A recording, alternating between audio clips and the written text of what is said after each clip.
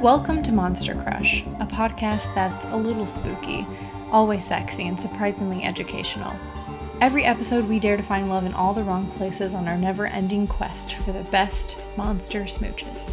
I'm Heavenly, and I'm here to ask the real questions like, do dust bunnies count as cryptids? And I'm joined by Derek. Derek, Ooh. How are you? I'm doing well. I was doing amazing until I was thoroughly vexed by your question, dust bunnies. I mean, it's one of those things, like, it's like a term for something that maybe isn't a monster, but also has, like, a jackalope. A jackalope is a monster. It is not necessarily monstrous, but it is a cryptid, absolutely. Are dust bunnies cryptids? Are dust bunnies cryptids? Yes. Yes? Putting the hammer down. Yes, dust bunnies are cryptids. Yep, Okay. I'm saying it.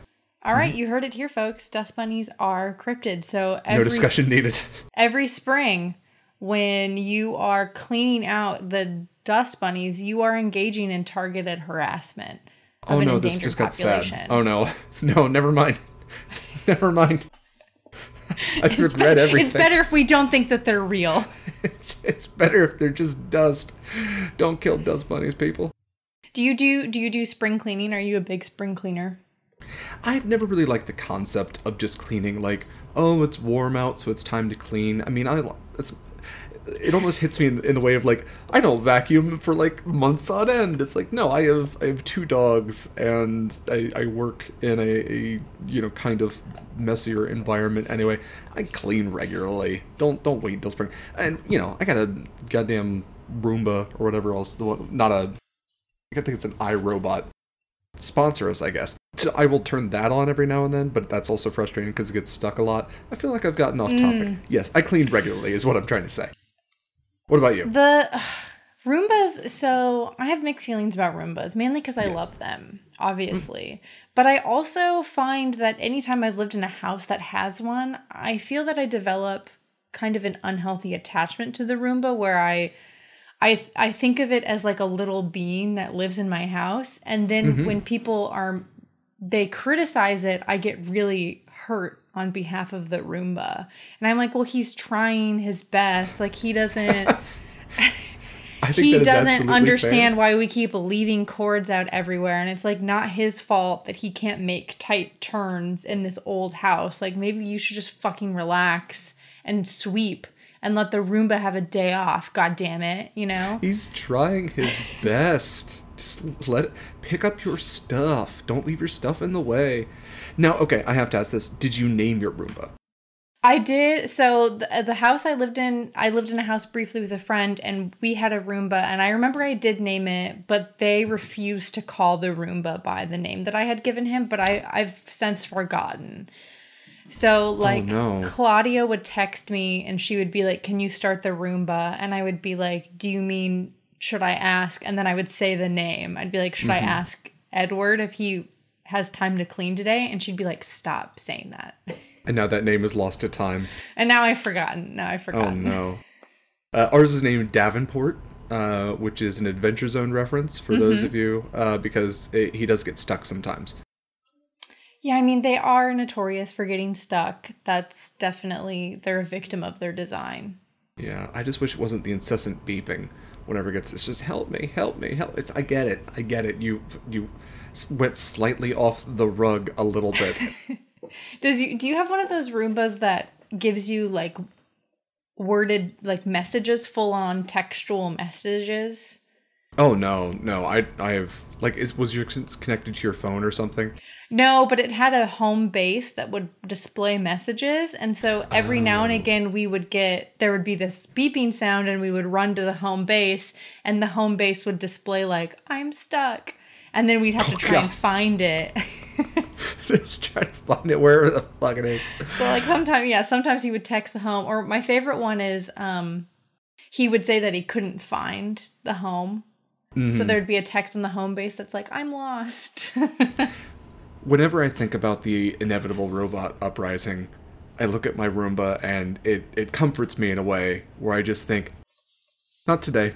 It's not going to happen today. Not today.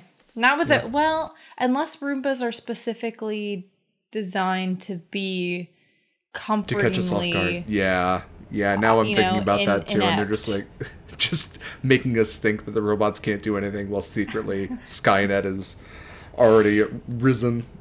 Damn it. And they're definitely like recording, and I don't know.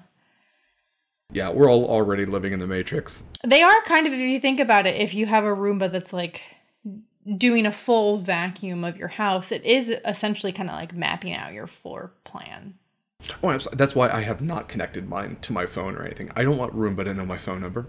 I don't want Roomba to have access to anything that's on my phone. I don't want Roomba's Roomba making to call me. tweets on your behalf. Yeah. Well, I remember we were setting it up. It's like, hey, give us all this private information. No, Roomba, you came with a remote control. That's what I'm going to use. Just tell us. We're not going to tell anyone. We're going to clean your living room, but we need your social security number. Just tell us. It'll make us closer as allies. It's fine. What are you worried about? Well, this week's episode is not about Roombas, though we were talking about Roombas for a while. Dang. Yeah. Just a little bit. It's not spring cleaning. Oh. It's gonna be spirits and gods of the hearth and the home. I love that. Okay, yeah. I dig it. Neato. Yeah, I had actually prepared a really horrifying episode for you. But as a little sneak truly a deranged episode is what I had in store for you. Knowing what we've done already, as a little sneak peek for our listeners, that episode will be episode 50. So I'm actually just delaying the inevitable I just get to worry about it now. I know it's coming. I'm going to ask you later in our very special episode. So I thought it would be cute to maybe focus on something a little. I say cute. There's some horrifying aspects of this episode as well. Of course, yeah. But less so. Less grotesque. This is my It Follows. You're just letting me know that the inevitable is coming. Very soon, in fact. Yay. Yeah, very soon. Very soon. Mm-hmm. Well, wonderful. Spring cleaning. So you said spirits, deities, beings of the hearth and home. Mm-hmm. I'm excited. All right.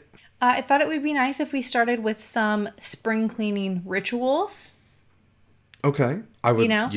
Yeah, spring cleaning in America has become almost a sort of ritual on its own. Like it's a little bit of a joke.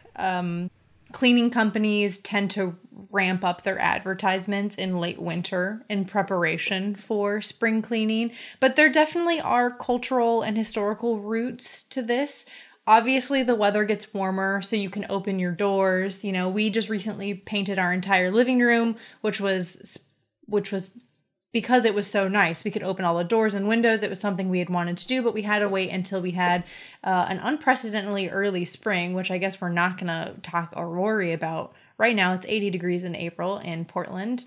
That's not weird or bad at all. No, why? Okay. Yay. I was going to say, it's like 50 here. Yeah. I'm in a sweater and you're in a tank top. I was going to ask you how it's warm 80 degrees in April in Portland. Very normal. We're dealing with right now is very normal. It's not.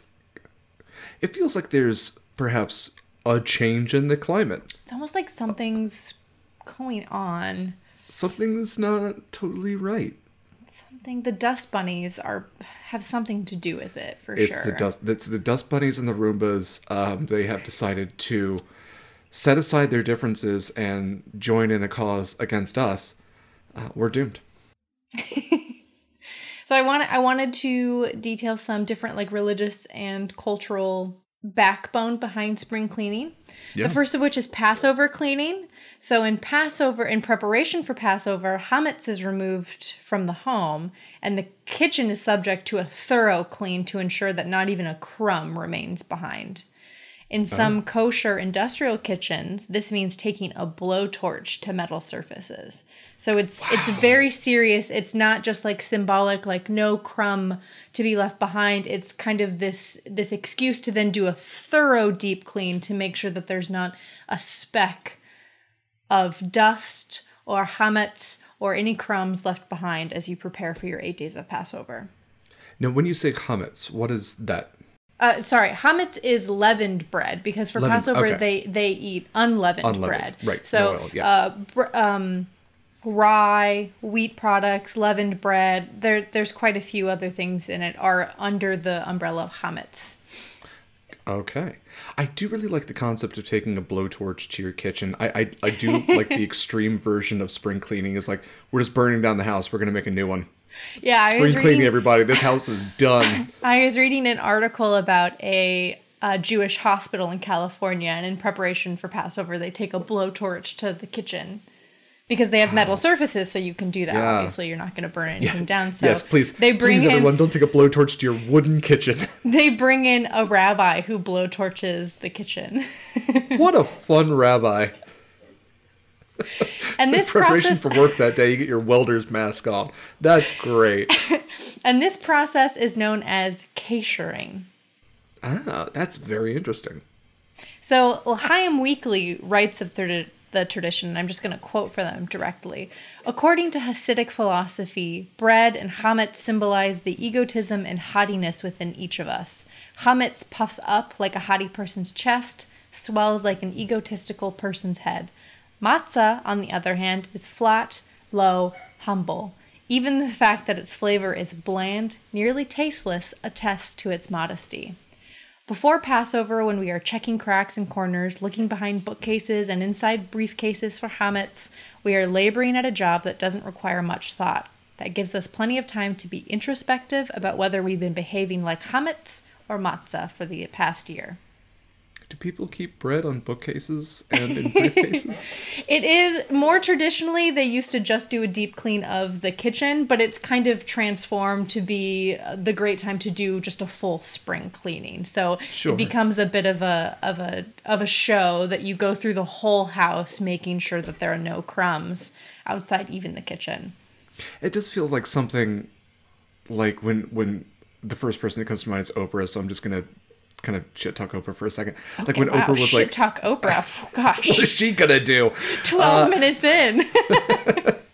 No, like when Oprah was like, I gave up carbs and everything. I just imagined that like behind a bookcase is just a loaf of bread. And it's just like, oh no, that's where we hide our bread. It's our bread case now. It is hard. It's hard to give up carbs. Don't give up carbs. Don't do it. It is tough. Yes. As someone who is trying to do that. Yes. I guess that wasn't so much shit talking Oprah. Oprah, you have so much money. Please don't. Oprah, don't please sue don't hurt us for wondering about your secret bread stash. You love bread. You love bread. Everyone loves bread. Bread's very good. Everyone loves bread. So that's the coldest take we've ever had here. That take is that everyone loves bread. Everyone loves bread. Even those who can't have bread, that's what makes it so hard. That's the toughest thing. Yeah, I still love it. You know, it's like people who are gluten-free. They always have to mention how shitty their bread is, and I'm like, I'm sorry, it's not my problem. Yeah. I'm sorry it tastes like garbage. It's gluten-free bread. Sucks for you, man. I'm sorry. Don't make me feel bad because I'm eating my delicious chametz, my delicious glutinous chametz. Yes, yes. Please walk around and just call all leavened bread chametz from now on. Please do that.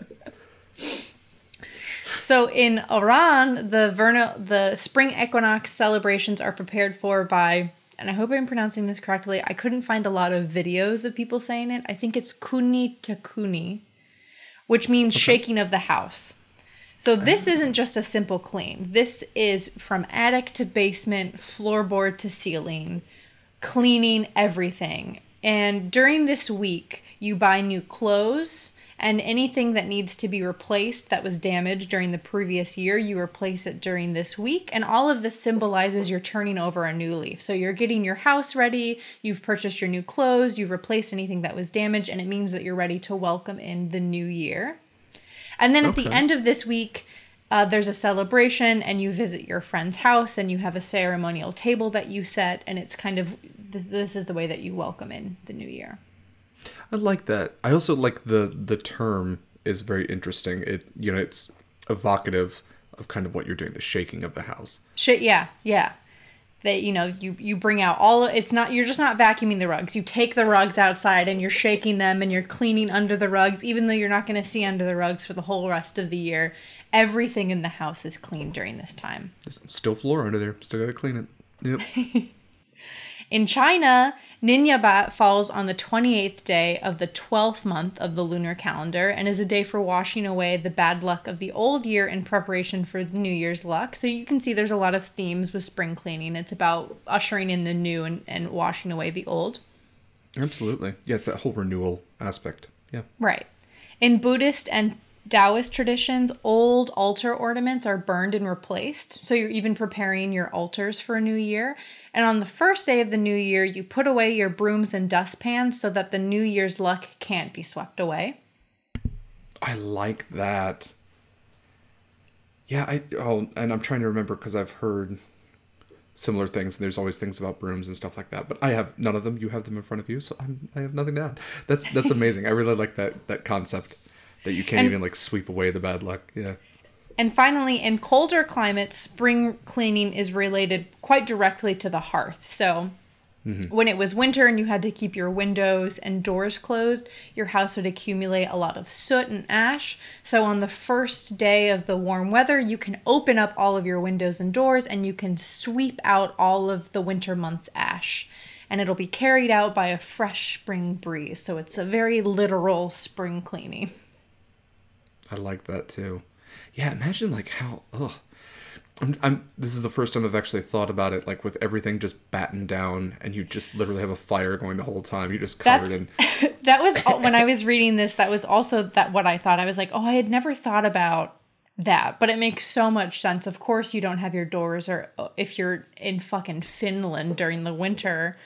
Pre-electricity, of course you didn't have your doors and windows open. You were just inside a home with a fire going the whole time. It's the black lung, Pop. Everybody's like sneezing. It's black. It's just oh god. Okay. I didn't look into like how prominent sickness was due to this, but I'm sure there's lots of scholarship on it.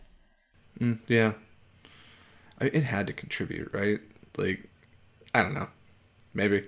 I'm sure it's also not entire. I'm sure they had their windows and doors open at some point. Like, I think being inside a home, totally battened down with a fire going, is probably a pretty big hazard.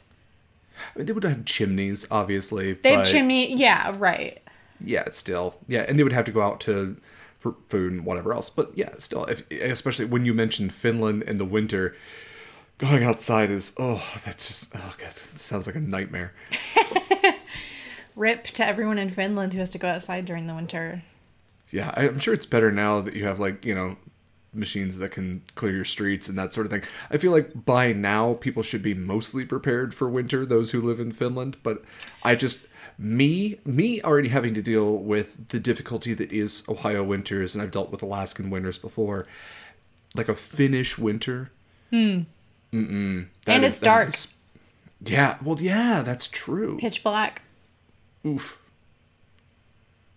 I do remember an interview with, I don't remember who it was. It was either, I think it might have been a Norwegian heavy metal band. And they were asked, like, something about, like, what it was like in Norway during the basic, like, 6 months of darkness. And they're like, well, that's why we have so many talented musicians and so many good chess players from Norway. Is because the only thing you can really do is either play chess or make music. Oh, that's great. Well, with the mention of the hearth, I have 4 singletons for you today. Oh, 4 singletons. Well, hey, before we get to any of those, let's pick up the tab on this date. I like that we're prepaying for dates. I think that's smart of us. I think it shows that we care. And it also is a natural break in the episode.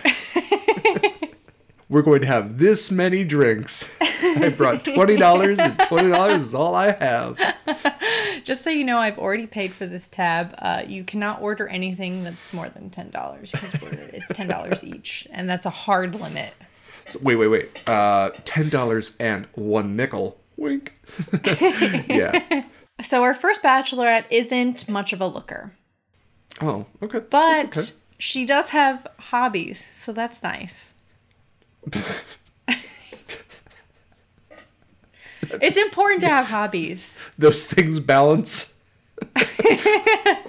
Yeah, I mean, yes, it's not all about looks. Sometimes it's about whether or not they have a well-rounded personality. I'm not saying it is at all. I just love that it's like, yeah, she's not a looker, but she does extracurriculars. She's got stuff that she does.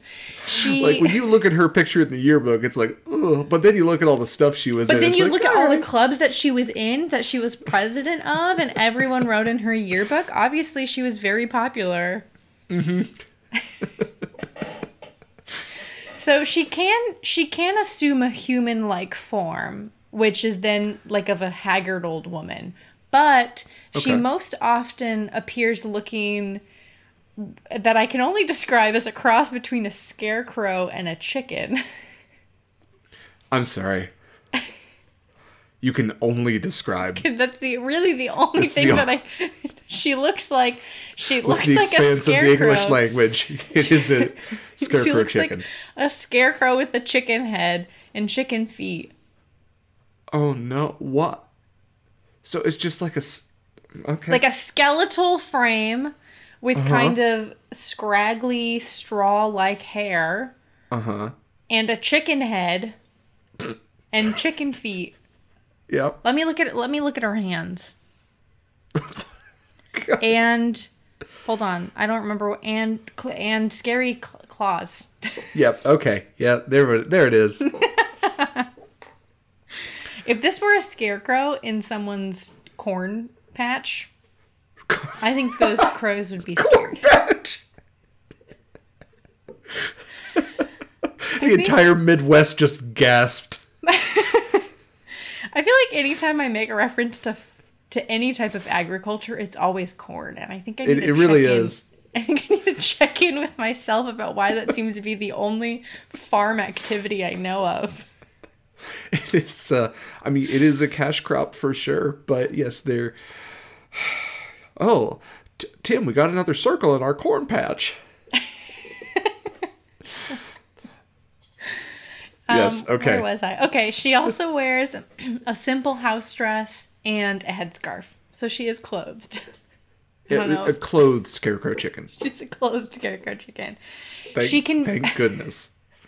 She can be summoned to the house through the death of a child, a stillbirth, or the loss of a mother during childbirth. So she tends to come into a home when some great tragedy has occurred. I like that you use the word summoned. Like, oh, we need this individual. Better. We got spare kids for a reason. It's said that if she comes into a home after the loss of a mother during childbirth, in her human form, she wears the face of that woman, which is kind of fucked up. Yeah, I hate that. I hate that so much. Okay. If she's just kind of a free-roaming spirit who's like out on her own, she can enter through a keyhole. So you can keep her out by keeping little pieces of paper in your key or keeping the key in the keyhole, which is actually very dangerous, and you shouldn't do that because then firemen can't get in. So that's something to keep in mind. Ye old fireman. Yeah. I know that because when I lived in Germany, my landlord stressed that it was very important we did not keep our key in the keyhole because that's something a lot of Germans do. And then if there was like a medical emergency, no one could get in. So they would have to like fully break the door down instead of just using the master key. So our landlord was like, don't fucking leave your key in the keyhole. I'm very serious. I will not be paying for any more doors. I didn't know that was a German stereotype, but... Apparently it is. To me, that's bananas, but... Yeah. At least it was something that our landlord had encountered enough with his German residents that he told the two Americans who were moving in to not fuck around. No, I wonder if she has more difficulty with that now, because like back in the day, like keyholes you could see through. They were gaping. Yeah. Well, not that word. But you could, there's that whole scene in the movie where you could like push the key through the other side and then like sweep it under the door and get your way in that way. But now like keyholes are much more complicated. Would she have like, she's like, oh fuck, I gotta like turn left. Now I gotta get around that tumbler. It's a little maze. Yeah. Master lock, I hate you. Well, though, I mean, I live in an older house. So except for our front door, all of our keyholes are really large. because obviously we have a more modern front door. So I think once she gets into the house, it then is very easy for her to go in between doors, because I see. all of our doors to like our bedrooms and our bathrooms and down to the basement all have those big old-fashioned keyholes. Gaping keyholes. Those gaping keyholes, which she loves. She loves those gaping keyholes. She loves those gaping keyholes. And once she's in a house, it is almost impossible to get her out. So, like, if she moves in, that's a roommate for life. Oh, well, that's not great, considering she's either an old woman who wears the face of a bereaved mother or a scarecrow chicken with claws. Well, she can be helpful when she moves in. So she's a stickler for tidiness. Okay. So if you have a home that's poorly maintained, she will punish you by breaking dishes, whistling very loudly at night, making your food spoil, killing your livestock, and then harassing you while you try and sleep. That's all terrible. Now, I can't remember if you said, what culture does this? Oh, she's Slavic. Okay, I would have. I was either thinking yokai or Slavic. So yes, okay. Those Slavs, they love their scarecrow chicken women. She does share some similarities with night hags. So she will sometimes, if you have a messy house, she'll sit on your chest and strangle you. Wow. Wow. It doesn't say whether or not that's her first course of action. So that could be after like months of like, can you just tidy up? Like, is something going on? Do you need to talk about it? And finally, after months of living in disarray, she's like, all right, like, I'm going to take matters into my own hand. I will strangle you. She's just throttling you, just like, clean your room, Dimitri. Clean your room, Dimitri. Also, if you make eye contact with her, you'll die. Oh, no. Oh, no. It's what a weird imbalance. It's just like, yeah, she'll like whistle at night, maybe spoil your food, maybe kill some cattle, and if you look her in the eye, you're fucking dead. You're dead. So if you think that she's in your room, you should look at your pillow or out the window. Mm-hmm. But not, she does hide in like corners, you know, like corners where doors open. She likes to hide in corners, closets, and under the bed, obviously, because those are like the best places to hide in a room. Those are like those Babadook spaces. Yeah, and behind the door, that's hitting me in such a weird way. I hate that one. Dark corner. Yeah. Like when people put coat racks behind their door, I'm like, are you a fucking psychopath? Are you a psychopath? Because there is never going to be a time that I don't see that at night and think that there is someone standing there. Yeah, you're absolutely right. That has happened, like, wife has a bathroom that hangs in the back of our bedroom door, and there has been, like, a night when I woke up, yeah. It's fine, okay. If you have a well-maintained house, however, she actually helps out with chores and will take care of your chickens for you. Mm-hmm. Probably feels a sense of camaraderie with them. Yeah, so I mean that's nice if you just have a basic sense of cleanliness, if you're tidy, then she helps out, you know, which is cool. In that sense, she kind of feels like a Roomba. Like a Roomba doesn't do that much on its own. Like you have to vacuum normally anyway, but she's like, you know what, you're already doing some stuff. I'll get this extra bit of dog hair. You do have to prepare for a Roomba. Like you have to sweep because it can't get anything big. And then you have to, like, move any carpets and sweep under them and, like, pick anything up off the ground. And then the Roomba's just kind of, like, backup for anything you missed. I got this extra bit of dog hair. You're welcome. Yeah. I did my job. Thanks, Roomba. Her favorite places to be in a house are under the floorboards, behind the hearth, or in any nooks and crannies. Mm-hmm. Love them nooks and crannies. This is my favorite thing about her because I don't know what it means. And it's at nighttime when she isn't suffocating children, she spins flax with an evil look in her eye.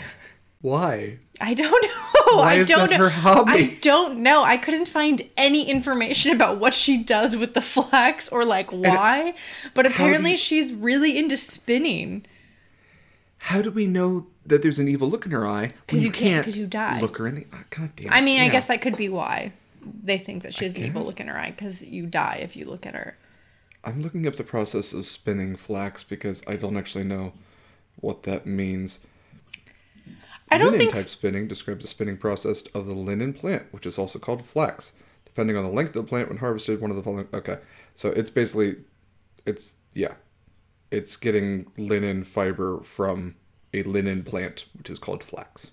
Right. Like, think of the thing that they had in Sleeping Beauty. Yeah, okay. Yeah, the spinning... The spindle. The spindle thing. Yeah, that's what she does at night, apparently. Just like giving you the fucking shittiest look. God, she's like, nobody helps me around here. Nobody helps me around here. And it also doesn't, like, I don't know what she it's not like she leaves the flax that she spun as an offering, or she doesn't sell it or anything. I guess I don't know I don't know what she does with it, or where she keeps it, or where she even gets it from. What if you're just like, listen, I know you live in the floorboards and sometimes you do dishes and you do take care of the chickens, which is really good, but like it would be nice if maybe you paid rent. Like, I know you've been spinning at night. That's so cool. Do you think that's something maybe we could start you like an Etsy if you wanted to? At the very least, if you can contribute to utilities, that'd be a really helpful, really good first step. You watch a lot of Netflix, and I would really appreciate like contributing to that a little bit, because it keeps going up for some reason. I don't know why. Like, it's not like the content's getting any better, but I mean, yeah. Anyway, Scarecrow Chicken Lady, $20? $20? Just $20. Just sell one flax. Sell a flax. Sell a flax. In some stories, she comes from one of two areas, either the woods or the swamps. Mm-hmm. So those from the woods are married to another Slavic household spirit, the Domovi. But they don't live together, so I don't know what their marriage looks like. Oh, the Domovoi. Yeah, the Domovoi. There we go. Okay, yeah, I am vaguely familiar with that one. He's a nicer one. He's more of like a protector, and she's more of like a shitty roommate. Okay. But they don't, even if they're married, they don't live together. Like, they're not in the same house. It's not like you get a protector who brings his annoying girlfriend.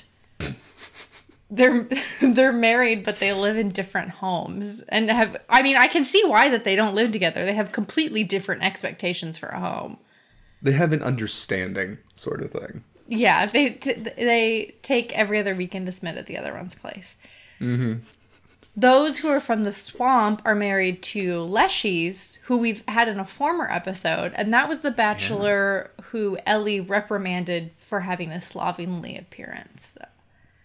That's correct. That's a very early episode. That is like the first 5, probably. That was like I think it was our episodes on the trickster, because the Leshy is he's just a bit of a funny guy. He wears his shoes backwards. Yeah, and like his pants backwards and stuff like that. It's just laughter in the woods. He doesn't wear a belt, and he's also apparently married to this chicken woman.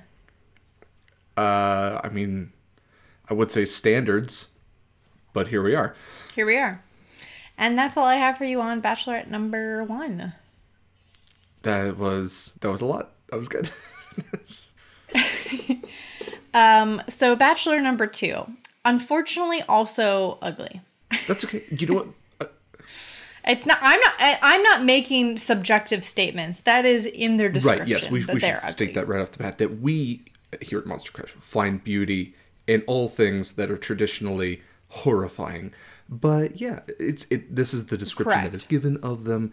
Not our opinion. We find beauty on the inside, which sometimes on the inside of these monsters is even worse. But yeah. Okay. So on to number 2. Also ugly. Good start. Also ugly. At one point, every household in Scotland had one of these little guys hidden somewhere, but he's notoriously hard to find and somewhat shy when it comes to interacting with humans. That's a lot. He has... Yeah. Yeah, there's a lot of them. They're everywhere. He has tan skin, curly brown hair, wrinkled skin. He's thick, and entirely nude. What a description. Thick, tanned, wrinkly skin, curly brown hair, and just fucking naked. Yep, let's all hang out. In fact, he is so clothing adverse that if one of the humans whose home he occupies offer him any clothing, he'll leave and will never come back. And now we're going to get into the part. Do you want one of these things?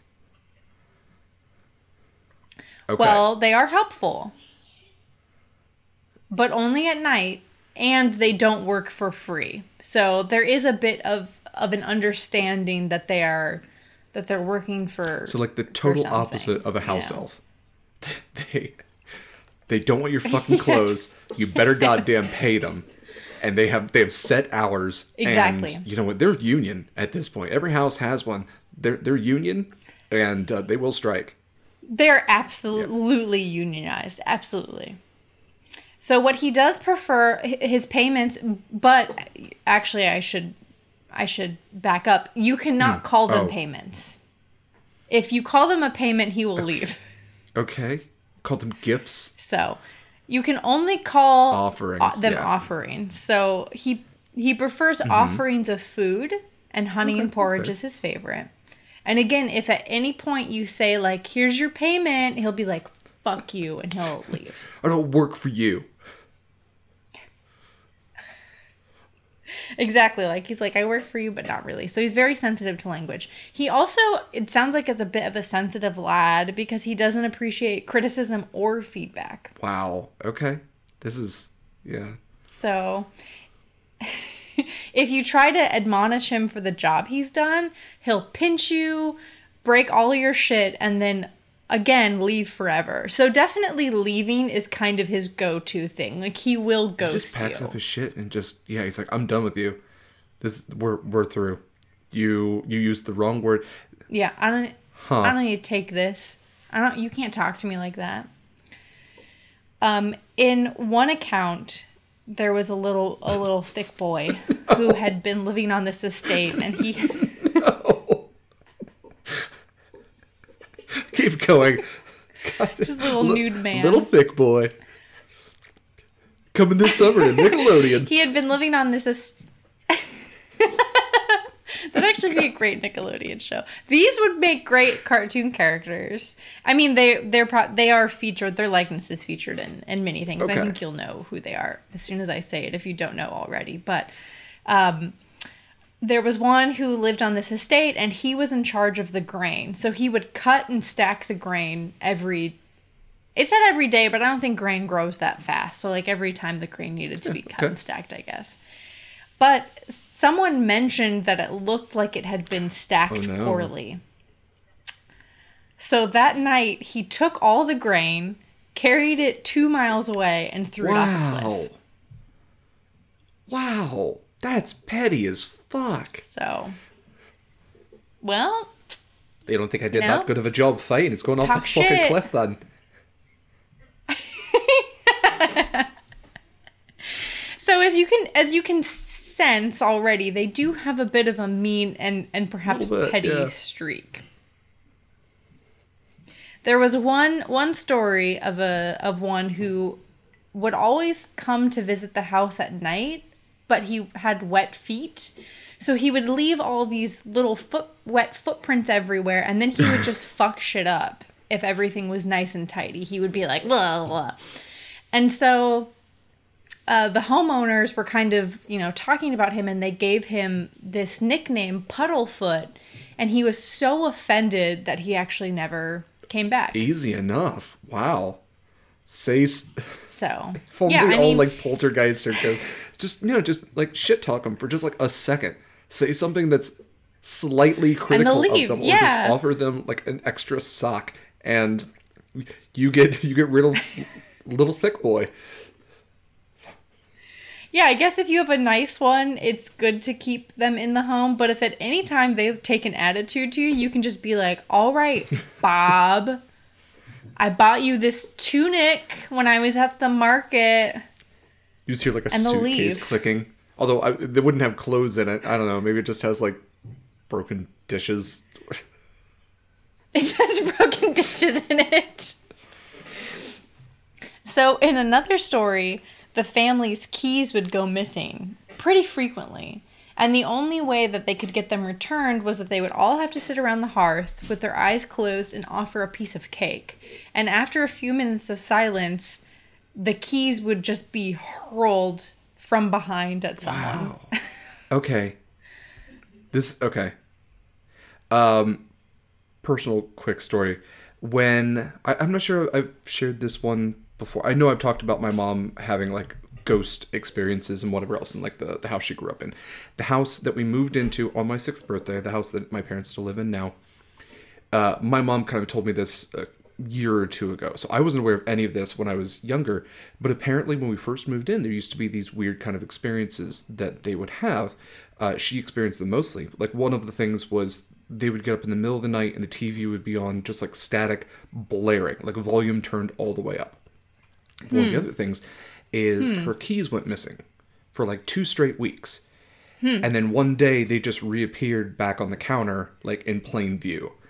And this very rare. I wonder if we had one of these things. And she just like left out a piece of cake. Like, give him my keys back. Maybe, but that also kind of sounds like classic poltergeist activity. Well, a lot of these, both of these individuals kind of have that poltergeist quality to them. Right. The only difference is that they do manifest. Correct. They have a physical body that's attributed to them, but they're noisy and they're disruptive. These at least are somewhat helpful. I wish you had a helpful poltergeist. Yeah, I guess poltergeists aren't known for being really helpful. It'd be nice if they, like, yelled out the answers while you were watching Jeopardy. Like if they actually knew it, and it's just not like, no, that's not even the right category. Or if like fluff the laundry for you. They just could spell everything on Wheel of Fortune. It'd be great. That'd be a cool party trick. It'd be like, welcome to my haunted house. My record player knows all the answers to every Jeopardy question, apparently. It also sounds like nightmares, but you get used to it. The final bit of information I have on Bachelor number 2 is that it appears that, like a ghost, he's actually associated with a house and not a family. Okay. So he is more beholden to the home and its upkeep than the family, which is, I guess, where you get his kind of sensitive nature about people giving him clothes or naming him. Like, he really doesn't seem to feel any kinship with humans. He's really just there to make sure that the home is taken care of. To his liking.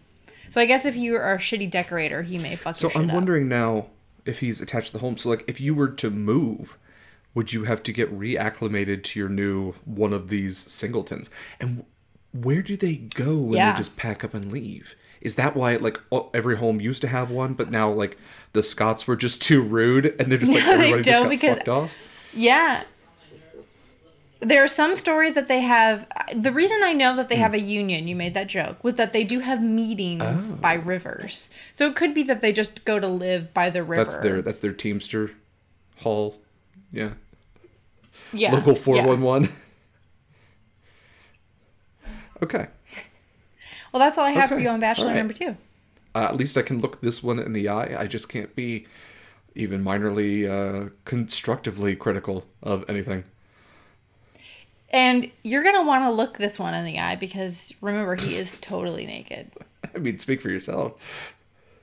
But I will say, and I'm going to use the word cowardly, I could not find a single image of this little man where he was naked. And if this were a woman, if these were female little peoples, they would all be naked all the time. It would be impossible to find a clothed one. So you'd be able to find one for like your front yard. Fan artists, you need to buck up and draw me this little wrinkly man's dick. And I am not joking. I am Rule 34, not joking. Get on it. Yeah, honestly, I mean, and this is, God, we're going to have the weirdest fan art. Yeah, you have your description. Small, wrinkly, thick, tan, curly brown hair, hanging some brain. That's all you need. Slinging some sausage. You know what we're looking for. You have everything that you need to draw this man as God intended. All the images of him are wearing clothes which are so offensive to him and his people. Do you people not think things through? You are so callous and short-sighted. Specifically, he hates clothes, and you all draw him in clothes. How offensive. Kicked off the internet? Come on. It's the internet. You put boobs on lizards and not even a single dick on these guys? Seriously. Sexist. Anyways, Bachelor number 3. Thank you for coming to our Nightmare TED Talk. This is actually a bachelorette. Okay. This is Bachelorette number 3. Our third bachelorette isn't just a presence that lives in a home, but is actually the Aztec goddess of hearth, fire, volcanoes, and precious things. Okay. So this one was tricky to find information about because it appears that she was a smaller goddess that may have actually only been present in one town. It was a town of stonecutters. So it's speculated that her stories weren't written down and they didn't survive the European invasion. So we do have one surviving record of her, which is from the Codex Tilanio Remenes, which was a Spanish codex that was like based on Aztec lore. So that this is also through kind of the eyes of the invaders and what they interpreted local lore and story to be. So probably not the best source ever, but it is the one remaining account that we have of her. Just something to keep in mind.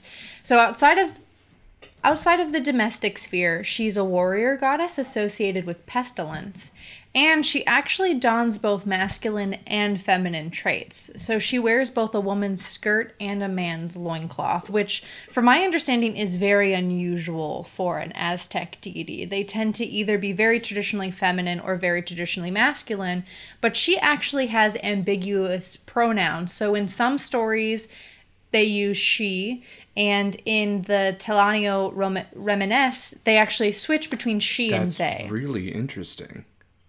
Okay. So sort of almost, they use she, they pronouns. Okay. Yes. So, it might be more appropriate to say that she is a singleton and not just a bachelorette. So like I said, she has a man's loincloth and a woman's skirt. Her lips are painted red. And on her head, she wears a crown of poisonous cactus spikes. And in some images, parts of her garments are made out of snakes. Very badass. It almost feels to give a contemporary... the first kind of thing that comes to mind is Athena, who is a warrior goddess wearing both masculine and feminine traits, and a deity of both, I guess what would be considered the hearth, the more feminine domain, at least in this culture, but also of war. I love the poisonous cactus headdress. That is okay. It's pretty cool. Okay, I was gonna say I'm into it. Go ahead. Yeah, she may be related to, or perhaps the counterpart of Cholat, which is the dog-headed god of fire. So Cholat is the god of fire, lightning, and warriors who died in battle. So whereas he acted as a soul guide for the dead, it appears that our bachelorette helped living warriors. And there's some speculation that perhaps she guided them home. So that was kind of the role that she played in between the domestic sphere and the battlefield, is that she would make sure that warriors came home, and perhaps warriors would pray to her before they left that they would be able to return safely to their home. I love Cholat or Cholotl, who is the dog deity of Aztec kind of guidance to the death, because we've talked about this on a previous episode, how dogs kind of very much fit into this psychopomp sort of role throughout many cultures. And Xolotl is definitely one of those. She also has some some dog Oh, in no. her. She apparently loves Okay. chili peppers. She's always has a couple chili peppers hidden somewhere in her pockets. And she once broke a religious fast to eat roasted fish with paprika, which angered the god Tenochtitlan. And as punishment, he turned her into a dog. Now, I couldn't find how long she was a dog or like at what point in her journey, but in some of the images of her, in some of the images, she has like a butterfly nose ring, which is like the nose ring that goes through the septum and then kind of goes up the nostrils. It's like a large piece that kind I of didn't know that's what it was encases the called. nose. Okay. Or in some images, she has large pointed teeth, but those large pointed teeth are very close to the nose. So there's some back and forth about whether or not she has dog teeth or if she just has some type of decorative nose wear. Seems to be inconsistent or Either way, I'm difficult into to it. make out. Hell yeah. So a lot of the information I could find about her was from pagan blogs. And in those pagan blogs, they, I think, overemphasized her role as a protector of the home, and they really, really heavily emphasize her femininity. So in these blogs, they'll be like, she's the goddess of grace and beauty, and I don't think that that's true. I think that's kind of I think that's applying our own understanding, like a white perspective, a white culturally Christian perspective to what the Yes. home sphere looks like. Because the Tilano Romanes, which seems to be the most accurate source, really didn't mention things like grace, beauty, divine, precious things, that sort of thing. I can only find that on more modern Yeah, it pagan almost seems blogs. like they take on more of a protector warrior role, that they still might be a deity of the hearth, but you also mentioned like volcanoes. And yeah, I think overly feminizing this individual, I absolutely agree with you. It is probably putting too much of our culture onto a culture which is very foreign to ours, and us trying to find the contemporary to it, but perhaps overstepping that boundary a bit. Yeah, and I found in a lot of pagan blogs, there tends to be this focus, and this is a larger conversation within the neo-pagan community, of kind of like reclaiming the goddess and the feminine nature, which is, I think, can be very powerful and empowering for a lot of women, but also tend to then create this like hyper feminized ideal of like this woman who is grace and she's willowy and she's soft and gentle. And I don't think that is a fair assessment of this goddess / deity in particular, but also seems to kind of be a way of defanging a lot of really interesting and at times gritty mythology and stories around religious I deities absolutely and agree with you. I think figures. embracing the monstrous has to be important to respecting the culture. Like, I love Medusa. I think Medusa, especially as a feminist icon, is incredibly interesting. She's a very complicated mythological character, but taking away the Gorgon image and the teeth and Medusa is often featured with a beard sometimes, and making her into like this sexy snake Yeah. woman. Like, I get it, but at the same time, embrace that monstrous, because that's what made Medusa powerful. She turned men into stone because Right, she yeah. was a monster, and that doesn't make her lesser than. That's what her power derived from. Right. Yeah. It's the girl boss effect. Lean in. Hey, girl bosses. Me and my girlies turning men to stone. So that's what I have for you on Bachelorette Singleton number 3. I love it. I love them. All right, our final Bachelorette. This is definitely a Bachelorette. Is the Lithuanian Spirit of Fire. Okay. So she is hot. literally fire. Okay. She's hot. She protects the family and the home. So before Christianity, she was represented in fires that were carefully tended to in sacred groves or hilltops. And so these would be tended by priests and priestesses, and it would be extinguished and ignited once a year as part of the solstice ceremony, but other than that, the fire would constantly be kept burning. But as Christianity swept through the country and these groves were destroyed, the holy fires were moved into the homes, and she became responsibility of the women of the house. And if there was no woman of the house, she would be the responsibility of the eldest son. So it's very important that someone is always tending to and taking care of her. All right, I like that. She can't be left alone, so she has to be put to bed every night when the family goes to bed. And you can only use fresh, clean water to put her to bed, and you must politely ask her not to wander. Oh, yeah, okay, that's fair. She isn't particularly gentle or maternal. So she is a very, pardon the pun, fiery protector of the home. Like she's not like, oh, my sweet children. She's like, what the fuck did you say to me? Are you serious? Are you joking? She gets offended very easily. I love that there's these very put her to bed is a wonderful term for like, put out the fucking fire or she's gonna burn all of our shit down. Put out the fire. Put her to bed so she can't wander. If you do offend her, she will, quote, take a walk, which means burn your house down, obviously. It's a nice way of saying burn your house down. Hey, you remember when California had a walk taken all over it? It was a really rough walk that was taken in Australia last year. Yeah.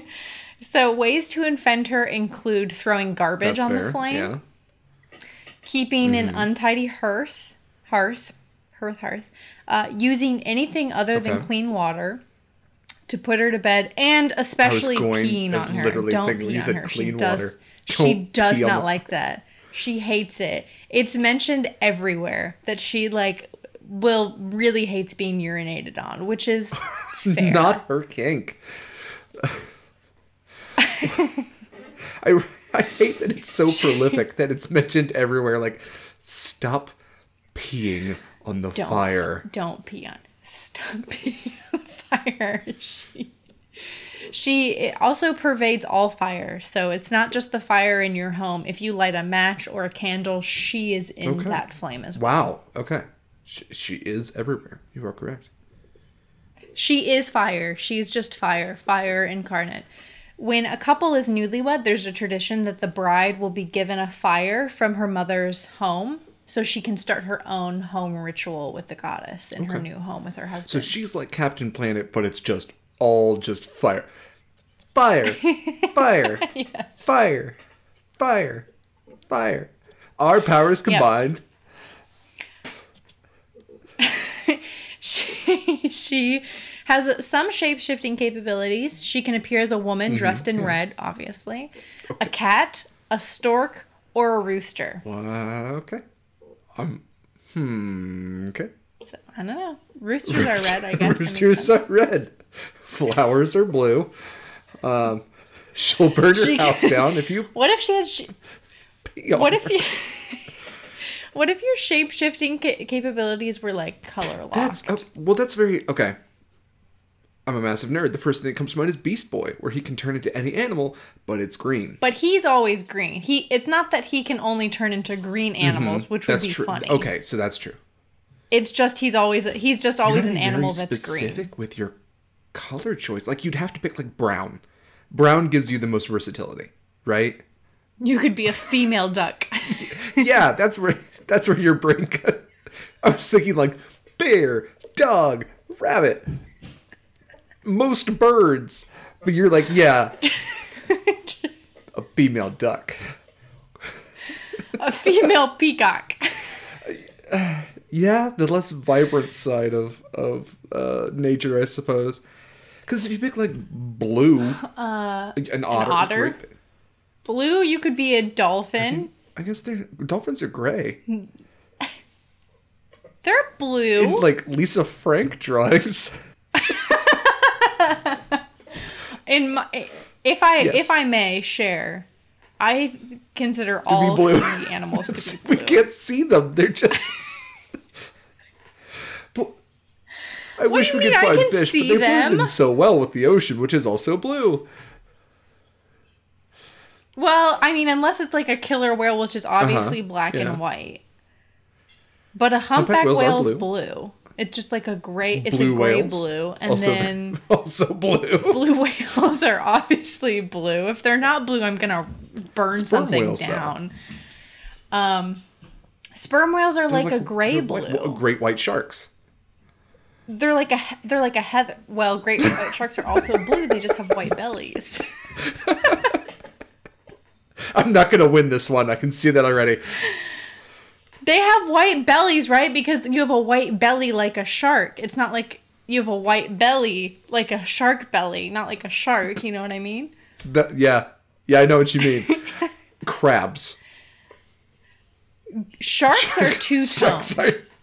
Sharks are very toned. Get them street sharks. I got those abs. Okay, crab is a sea-land animal. I'm talking about like fully sea-bound. Those are almost, I would say, I'm gonna say 90% are blue or have blue in them. And I feel very confident in that number. You look very confident about that number. Okay, I have no choice but to agree with you. I guess it's hard to, I'm looking at a photo of a great white shark right now and it does look blue. But also it is surrounded by blue. So I do understand that there is a bit of when it's out of the water, I think I see a little, it's gray, but I also see a little bit of blue if I'm being honest. I will definitely concede that the animals that are traditionally gray do have a tint of blue in them. Even dolphins, I suppose. Okay, well, my first thought was like, okay, but if you pick blue, you either have blue jays or you're in the water. There's your options. So right. You got to be careful about that color. Well, okay, yeah. You're right. Blue would not be a good color to choose to... Are there any blue snakes? No, that's wild. There's that's like crazy. blue skinks. Is it... I was going to say, is it... If we're color locked in our shape shifting, is it just that the animal has to be completely that color or just has to have the color Well, okay, on it? so to go back to our singleton, if she could turn into a rooster, roosters are not all red. Right, they just and have the storks red wobble. absolutely are not red, so... They have red Oh no, storks don't have lips. I hate that. I hate that so much. We say things on this show, and it's just like instantly, I'm like, oh no, stork lips. No, I don't like that. I think... Like, if I ever read somewhere, like, the stork licked its lips, I would throw that book in the fire. If there was a bird that did not have a beak, but instead had a human mouth. No, why are you doing this? You're doing this to yourself as much as you're doing it to me. Ooh, scary. That's a cryptid bad. for sure. I saw a blue jay outside my window, but it didn't have a beak. It had the mouth of a man, and it whistled at me. It just smiled. It just sat there smiling.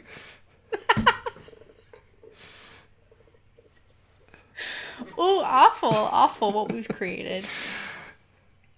So she can turn into a stork, a cat, and a rooster, and she is fire. Yep. And a woman. And a woman in a red dress. And a woman in a red dress. And that's all I have for you on Okay. Bachelorette number 4. Deep breath. Wonderful. Okay, so Heavenly, thank you so much for bringing these singletons. This is going to be a tough choice. Okay, so I am not the physical attractiveness of any of these singletons is not something I'm going to take into account because that's not what matters here on Monster Crush.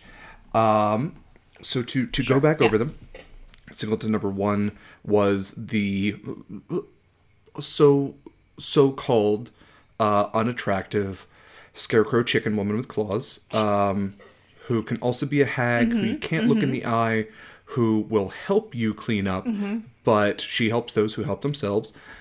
Otherwise will harass you and potentially throttle you in your sleep, and is typically summoned by the death of a child when she comes through keyholes. Yeah, okay. Okay, yeah. Singleton number 2. Yeah, that's it. You nailed it. Sure did. Singleton number 2 is the thick, tan, wrinkly, curly brown haired, naked man who used to live in every Scottish home, who is very sensitive, and doesn't like being paid, and doesn't like criticism, and doesn't like clothes. Okay. Single number 3 was the Aztec goddess of volcanoes and earth and battle, who is actually a she, they. So deity is probably the term I'll use instead of goddess. With a very badass sounding history, backstory, description, everything. Honestly, they are probably top choice right now. And then finally was just fire. Just fire. It's fire. Just fire that can also be a cat, a woman, a stork, or a rooster. And will burn your shit down if you pee on her. Yeah, well, that might be true for a lot of women. They will burn your shit down if you pee on them. Ask first. Ugh. Okay. Yeah, I can't look Singleton number 1 in the eye. And that is kind of a deal breaker. I love looking my partner in the eye and telling them how much I care about them. And I don't want to die trying to do that. Personally, it kind of defeats the purpose. So I apologize to Singleton number 1. They are not going to make the cut on this one. All right. If you go into Discord, the first 2 photos are of her, and that is the Kikimora. I've heard that name before. Wow. Okay. Wow. I hate it. Okay. So the first one is your traditional hag style individual. She appears to be sitting at a spindle. She has these big chicken-like clawed feet, which are poking out from beneath the robes that she's wearing. Big kind of hooked nose and these like solid white eyes that are staring at you. And I feel like I'm gonna die just looking at her. She seems to be spinning flax, which thanks for nothing. Yeah. Which is her hobby. Which is the her second hobby. One, yeah. Okay. Yeah, I understand how you had a difficulty describing this. So, okay, I get the chicken thing. There are ears, almost like donkey ears, poking out. So it's very kind of like babushka style of dress. So there's a dress. There's the headscarf. There are horns and kind of donkey ears peeking out from the headscarf, almost like They're like antelope horns. Yeah, very much so. And the mouth, the face is elongated, almost beak-like, but almost like armadillo-like at the same time. There's a lot going on. She's hunched over. She has hairy arms with claws, and then, of course, poking out the dress at the bottom, big old chicken feet. Kikimora, you're already married anyway, so enjoy your time with the Domovoy or the Leshy or what have you. I think for similar reasons where I want to be with a partner that I can discuss things with, even, concerns that I have in the relationship in a constructive and positive way, sure.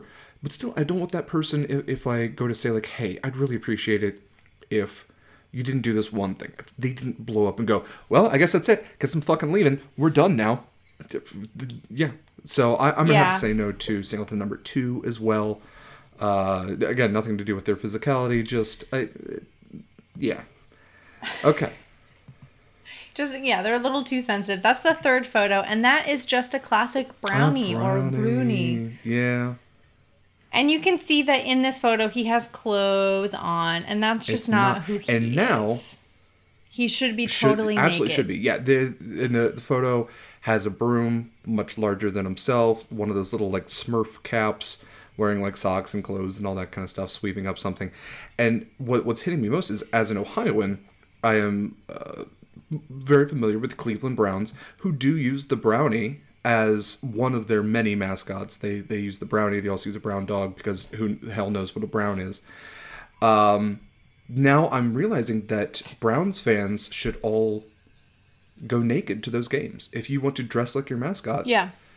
Just tan nude for Here's- get thick, get wrinkly, tan nude, and then go to that game. And just go to the game, and that is you representing the true spirit of their mascot. Another fun fact about the Bruni is that originally in lore they were human sized. I hate that so much more. It's just a naked man in your house. Isn't that so much worse? It's just a large naked man who lives under your cleaned for you. floorboards? That's a crime. That's a what is happening to you is criminal. That happened once in Scotland. There's just a naked man in their house like, no, I'm a mythical figure. I'm a fairy. Don't look at me. don't say mean things about me. That's not what I like. I'm gonna live under your floorboards now. I'll clean every now and then. I want food. Don't call it payment. Bring me cake. Okay. That could be what started the rumor that they would leave if you named them, because the owners of the house were just like, Dougal? And he was like, no. Oh, fuck you. Dougal's dead. I don't know. Give him clothes or something. See if he leaves. Dougal, your wife. We need you to put on pants. Fuck it. I'm leaving. We're done here. Okay, knowing that fact, dodged a bullet on that one. I think, okay, it is between the two deities at this point, which, I mean, come on, it was always gonna be. I'm a simple man. I love sexy goddesses.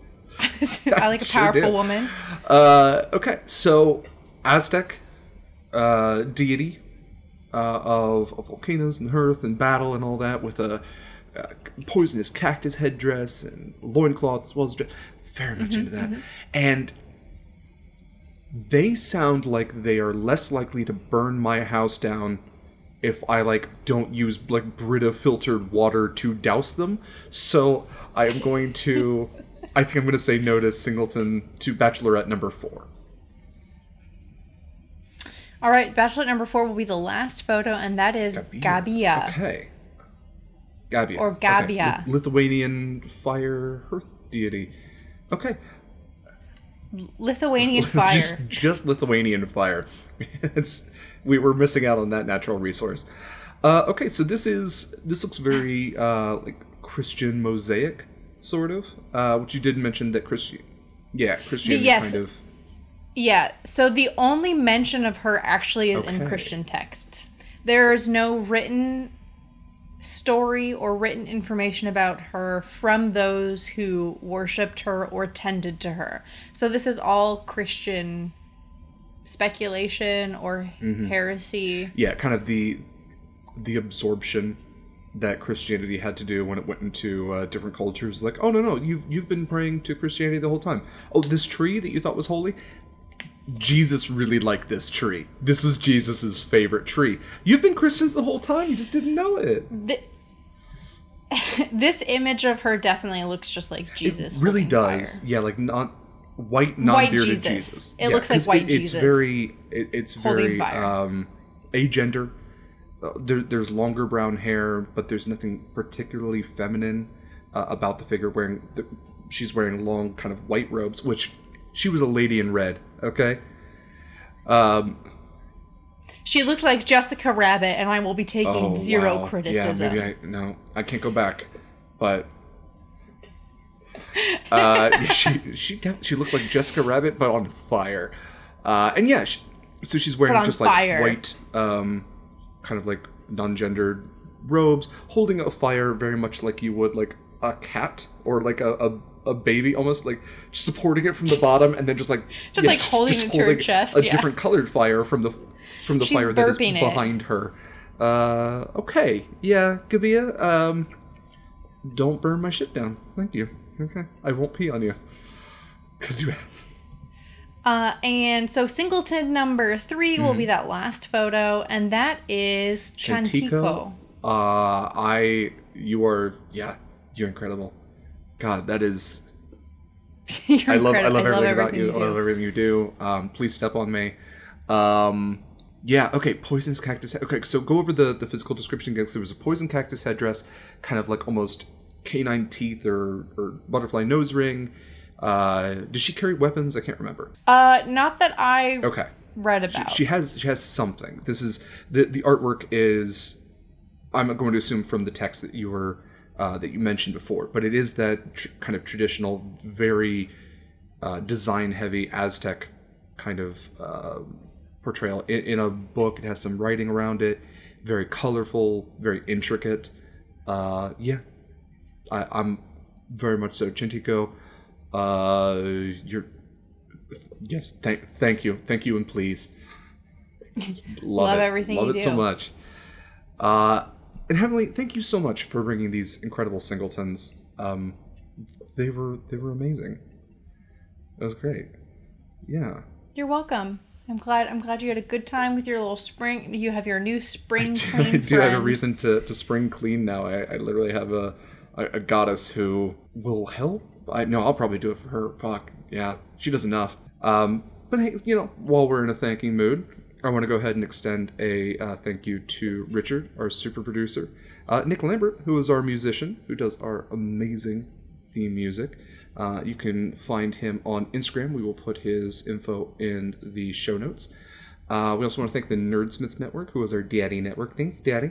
They have so many other great shows on their network, most of them TTRPG based, but we highly recommend you check those out.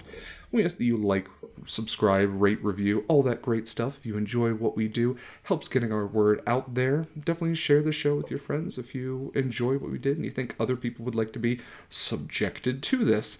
And I will use the term subjected. We also do read any reviews that you post. We haven't had one in quite a while, so definitely if you leave a review, we'll read it on here. And while you're at that, go ahead and tweet us at Monster Crushing on Twitter. Monster Crushing with an ING. Let us know if you found your favorite monster in this, or what monsters you'd like to see, or any ideas that you have. We're open to everything. Talk to us. I'm going to say, with all of that said, stay clean. Stay clean. Stay clean. Don't pee on fires. It's gross. And don't steal eggs from people's plates. Don't commit dog egg crimes. That's directed at two very specific egg-covered dogs. I hope Richard at least includes some of the yelling that you did to those dogs. As a spectator, as an audience member to that, where all I could do is hear you yelling at these dogs, and your roommate's going, "Yeah, she fucking stole the eggs." I don't know. It was enjoyable for me. Thank you, everybody. Thanks for joining us. We will see you next time. Bye. Bye.